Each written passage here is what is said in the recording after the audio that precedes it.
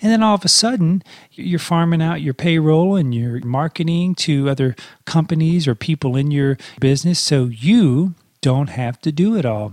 I mean, over time, I found that the biggest question of how am I going to get this done turned into this: who's going to do it? Solid, sustaining, and successful. You're listening to the Speech Therapy Private Practice Startup Podcast with your host, Kyle Meads, speech and language pathologist. Listen, learn, and prosper as we share our experience and knowledge so that you can improve your business and your life, one podcast at a time. Well, hello, everyone. You're listening to the Speech Therapy Private Practice Startup Podcast. This is episode number 46. My name is Kyle Meads, and I'm a speech pathologist since 1993. And these podcasts are designed to help you improve your business and your life, one podcast at a time. Well, welcome back to the show, everyone. Today is January 26, 2019, and we have well over 44,503 listeners to the show, and I'm super glad you guys are all out there getting good, valuable, free information. And you know me, I'm going to say it every single episode, value is what you get in the absence of money, and these podcasts are absolutely 100% free for you. So if you wouldn't mind, just go to the iOS or Android platform or Spotify platform of your choice and leave some good 5-star feedback. That way other people just like you in the same boat can get the good, same valuable information that you're getting. I would appreciate if you do that. And I would also like to welcome the new listeners to the show. If this is your first episode, well, welcome. If you wouldn't mind, just start at the beginning and work your way up through all these episodes, and you'll see what we're all talking about. We're all talking about how to improve our lives, the quality of our lives, so we can spend more time with our families and friends, and at the same time help other people get the services that they need through our clinics and our speech therapy services. So that's what this show is about. It's to help you grow and scale or start your own speech therapy private practice. And if you would like some help doing that, I have a ton of experience. I've been doing speech pathology work now for 26 years. And if you want to get some access to me, it's very simple. You can always just go to privateslp.com/membership. There you'll see 2 ways to work with me hand in hand. You can do the Perfect Student. That's where you come into Tucson and you can just immerse yourself in our clinic and work with me one-on-one. Now that's kind of difficult for a lot of people because they just can't leave their job and take 3 or 4 weeks to get over to Tucson. But if you would like to work with me online, that seems to be the easier option for most people. And that's where you can join the online all-access community, and you can work with me one-on-one. There's a private coaching section in there. We just recently had our first online Zoom conference there where we had members from the all-access community, and we were talking about credentialing and contracting and billing and pay rates and reimbursement. It was just a really good quality membership meeting. And so we just finished that, and we've got something planned for February, and that happens once every month in the All Access community. We always get together and we'll have a live webinar. There's also private coaching sections. There's forums in there. There's forums and systems. Everything that we use to run our speech therapy private practice in Tucson is in there. So if you'd like to have access to that, just go to privateslp.com/memberships. Also, if you would like, you can always ask me a question and I'll be more than happy to answer your questions for you. Also, I'd like to welcome 3 new members to our All Access community. That would be Kimberly. She's an occupational therapist and she joined the Speech Therapy Private Practice All Access community. Welcome, Kimberly. And also, I'd like to welcome Dana and Kristen, who are both speech pathologists. Now, I wanted to take some time now to answer a few questions from our listeners. We recently had a listener from New York. He was wanting to place a flyer for his speech therapy services in a local coffee shop. And his question was pretty direct. He wanted to know if that was considered solicitation or was that an advertisement? And I was actually camping with my son and his best friend whose father is an attorney. So we were in a cabin out towards the border of Mexico, very south Arizona. We were riding dirt bikes and camping and just eating dirt and having a good old time, eating MREs. And MREs are what they give to the military for meals, and they have vegetarian MREs. So I had one of those, and my son and his buddy, they had the other MREs. But we were out there, and this gentleman emailed me, and on the way to bed, I was able to check my email, and of course, I spoke to the lawyer, and I asked him that simple question. Now, again, even though I'm not a lawyer, but the other guy was, we are not in the state of New York, but I did get a pretty nice answer for this gentleman. Now, I know solicitation is not recommended in any state for speech therapy services. In other words, you can't go to a local school with a private practice flyer and post those flyers in a school. But, if you're in a Starbucks coffee shop or a local coffee shop, and, when you put your cream or your sugar in your coffee, you look up and there might be a bulletin board, I don't think there's really anything wrong with putting a business card or a flyer on that bulletin board there. But here is what the suggestion would be. And again, we're not lawyers. I'm not a lawyer. I don't give legal advice. But my suggestion would be in a small 10 font red at the bottom of the flyer, you can put, this is an advertisement for speech therapy services. And I think that would do the trick. I mean, in the big scheme of things, I think speech pathologists, we have to get out of that mentality where we should ask, for permission. I think we shouldn't ask for permission, but ask for forgiveness later, because we have to push the envelope sometimes. Again, you can't bring a flyer and put it at the school, but if you want to leave a business card or a flyer around town, I think that's okay. I don't see a problem with that. And if somebody calls you on it, you just say, hey, I'm sorry, I didn't know that. Show me the law and we'll fix it. That's what I would do about that one. Second question, a gentleman wanted to know about starting up his new private practice, and he wanted some sort of a dummy budget plan so he could get a good friend of his who is willing to invest into a profitable and financially healthy business. He wanted to get that going. And so I just simply wanted to respond to that question as well. I never had a dummy budget plan, nor I really never had a budget. I never really had a business plan of any sort. I went to the Small Business Administration and I asked for help, and they really didn't give me any direction. So I just did it on my own. I made it up as I went along. I started as a single sole provider. I did all the work. I did everything, and every penny I made, I saved. I ate a lot of beans, I ate a lot of rice, and I didn't spend any money. And so I had no plan or budget to try to sell anybody really anything. So my answer would be very specific. Number one, I would not mix your friends and your business at all, because I've seen and talked to many private practice owners, and I will say this, that friends and money don't mix. And I have seen a lot of partnerships break up. I would actually go the more sole proprietor or LLC, PLLC route and just be a sole owner of your own business and start that thing yourself. And every bit of money that you make, you save. And you live on a financial budget as far as budget of your spending habit. Just, meet your basic needs. Pay your rent or your mortgage or your car insurance. Get your food bill paid, if you've got credit cards. And that's another thing. If you're in debt, get out of debt before you start your business. You don't want to do that because it just makes it more and more difficult. But just keep it slow, keep it simple, and take your time. And you won't have to pitch anything to anybody until you do have 2 or 3 or 4 locations. And then if you want to, triple that, then you can start hitting people up. And the dummy budget plan you would give that person would be your profit and loss statements from your CPA. That way you can get investors. So that would be my answer to that person's question.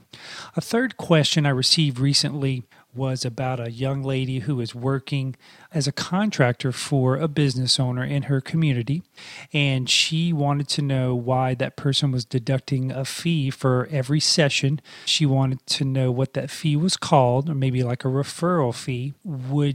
She expected it's reasonable to request that she purchase therapy materials or assessments for her. Was she covered under her liability insurance? Should she expect reimbursements for travel? And she understands that she will send her a 1099 at the end of the year. She'll have to pay taxes on that money that she's paid. But she was wanting to know more about itemizing her deductions, and that never exceeds her standard deduction. So, in a nutshell, what she's doing, she's contracting. So the person she's working for gets a lump sum of money and pays this person per visit to see kids for speech therapy or adults for speech therapy. And that's not a referral fee. That's just business. The person who owns that company has every right to make a profit, and you would want that company to make a profit. Otherwise, you wouldn't have a job. So there's no name for that fee, or it's not a referral fee. It's just called business. You guys, when you talk to someone and you accept a job working with someone on a 1099 basis, you should be clear and under the full understanding that you're not going to receive anything but that one lump sum payment for every visit that you perform. That person would not put you under their liability insurance. They're not going to reimburse you for travel. It's not reasonable to ask that person who owns that company to purchase therapy materials and or assessments. They could, but they really shouldn't have to, because if they did all that, they should just hire an employee and pay the employee taxes and just hire somebody to do that. So again, it's nothing to be angry about to, ask someone, for clarity. Hey, we're going to be working as a 1099 contractor position. I understand that I'm going to get X amount of dollars for every visit. I'm going to cover my own liability insurance. I'm going to have my own bag of tricks, my own assessments, my own toys. I'm going to put that in my trunk of my car and I'm going to drive around. And I know I'm not going to be reimbursed mileage, but I'm going to get a very good rate. And that rate's going to be directly deposited into my checking account every 2 weeks. Is that right? And, you can ask for that in writing, but, it all goes back to clarity. And at the end of the day, I don't think it's fair to go back to someone like an employer and just, secretly give them a little nudge and say, hey, can you help me on reimbursements for these miles? You should do those and ask those questions before you take a job. Get all that up front, because, again, you really don't want to have any ambiguity in any business relationship. You want to be clear and upfront and honest. So, again, 1099 employees, the IRS.gov website has tons of information on that. It's just very clear. You pay your own taxes. You can itemize your deductions. And if they don't exceed the standard deductions, that's okay. That's what standard deductions are for. So I hope that helps. And if you go back to some earlier episodes, you will see the expense tracker application that I used to use when I had an iPhone. And that's a great app for tracking mileage and things like that. So you can help increase your itemized deductions, depending on how much work you're doing. So, I hope those were helpful for you. That was 3 questions from 3 different listeners. Today, I'd like to talk about redundancy. And now, what is redundancy? We all know what that means, but, redundancy at its simplest form, that's the state of being no longer needed or useful. And, as speech-language pathologists, when we're trained with our master's degree and PhDs for some people, we're really trained to help other people. We're trained to go above and beyond to assist people and family members and their children and, people who've had strokes, traumatic brain injury, dysphagia, stutterers, fluency issues. We're designed to help people. That's why we went into this profession in the very beginning, so we can help others. And, I think when we start helping others, it's hard to pass those tasks on to other people. That's always known as just delegating.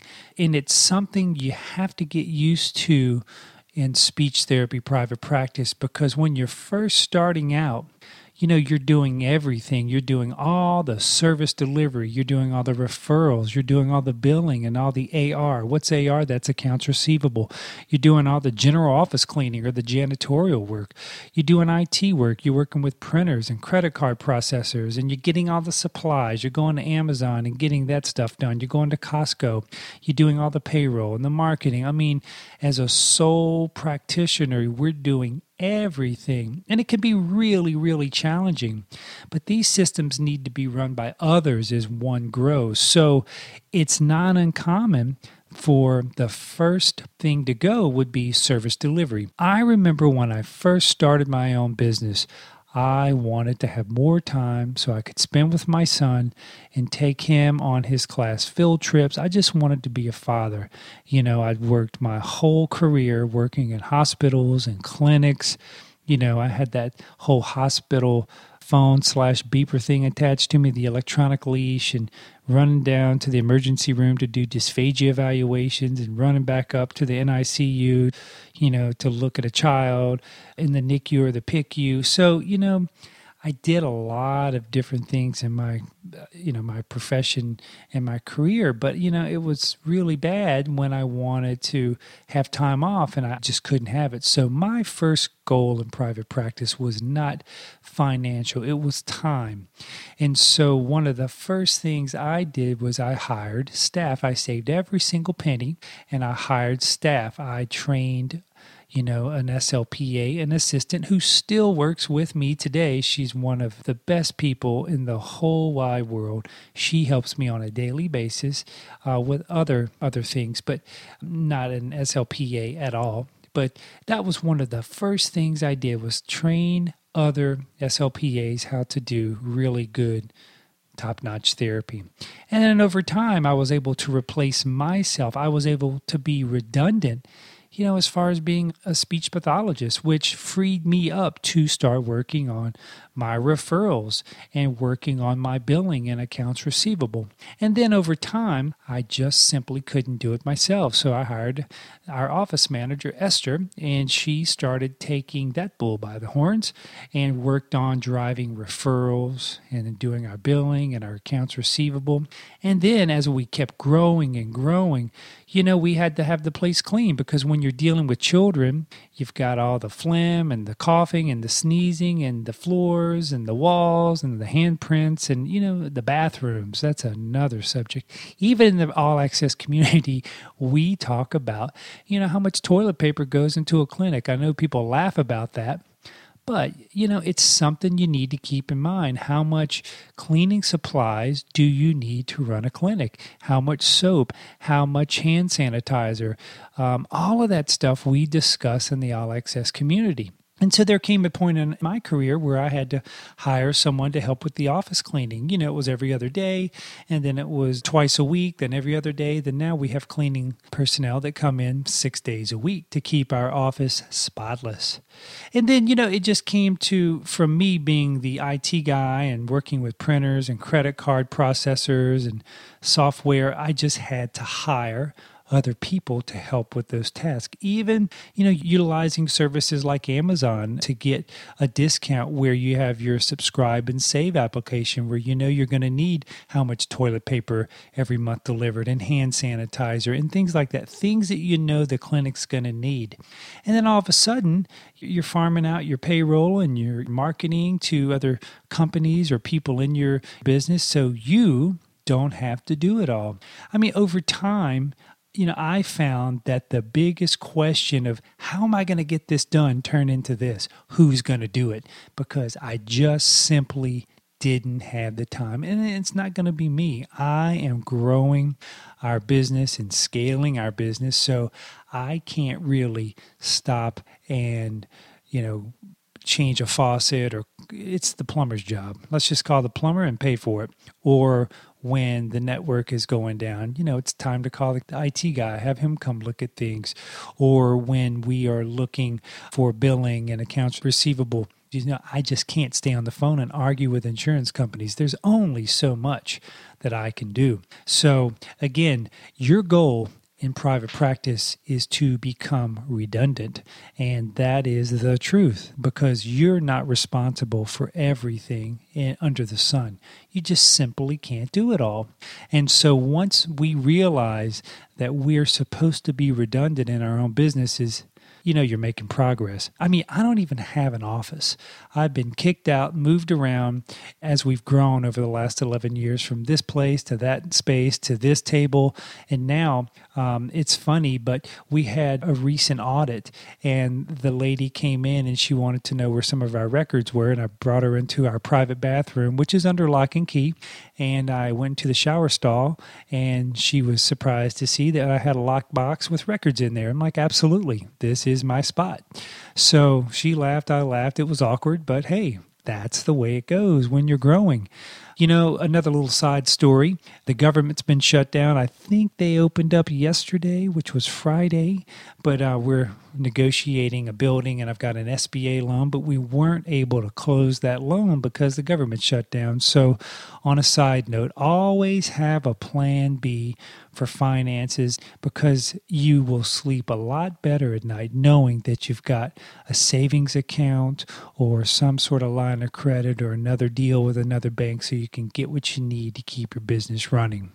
And again, if I weren't redundant in all of these things I just described above, I wouldn't have the time to go get these other things in place so I could purchase, a piece of real estate for our business, or, so it makes sense to free up the owner's time so we can do more for our business. So I hope this has been a good episode for you guys. It's nice to be back on the mic. We've been gone for about 6 weeks, traveling and having family time and just, working and growing our own business. But it's just so fun to be back behind the microphone, and I appreciate the listener base, and thank you for the questions. And if you ever need anything, just go to privateslp.com/contact, and you can always find me there. Also, if you need help with billing or credentialing, we have a billing or credentialing service with Private SLP. You can find that at privateslp.com/billing. And as always, thank you for listening. Thank you for listening to the Speech Therapy Private Practice Startup Podcast. For more information on Speech Therapy Private Practice Startup or to stay connected with Kyle, please visit privateslp.com.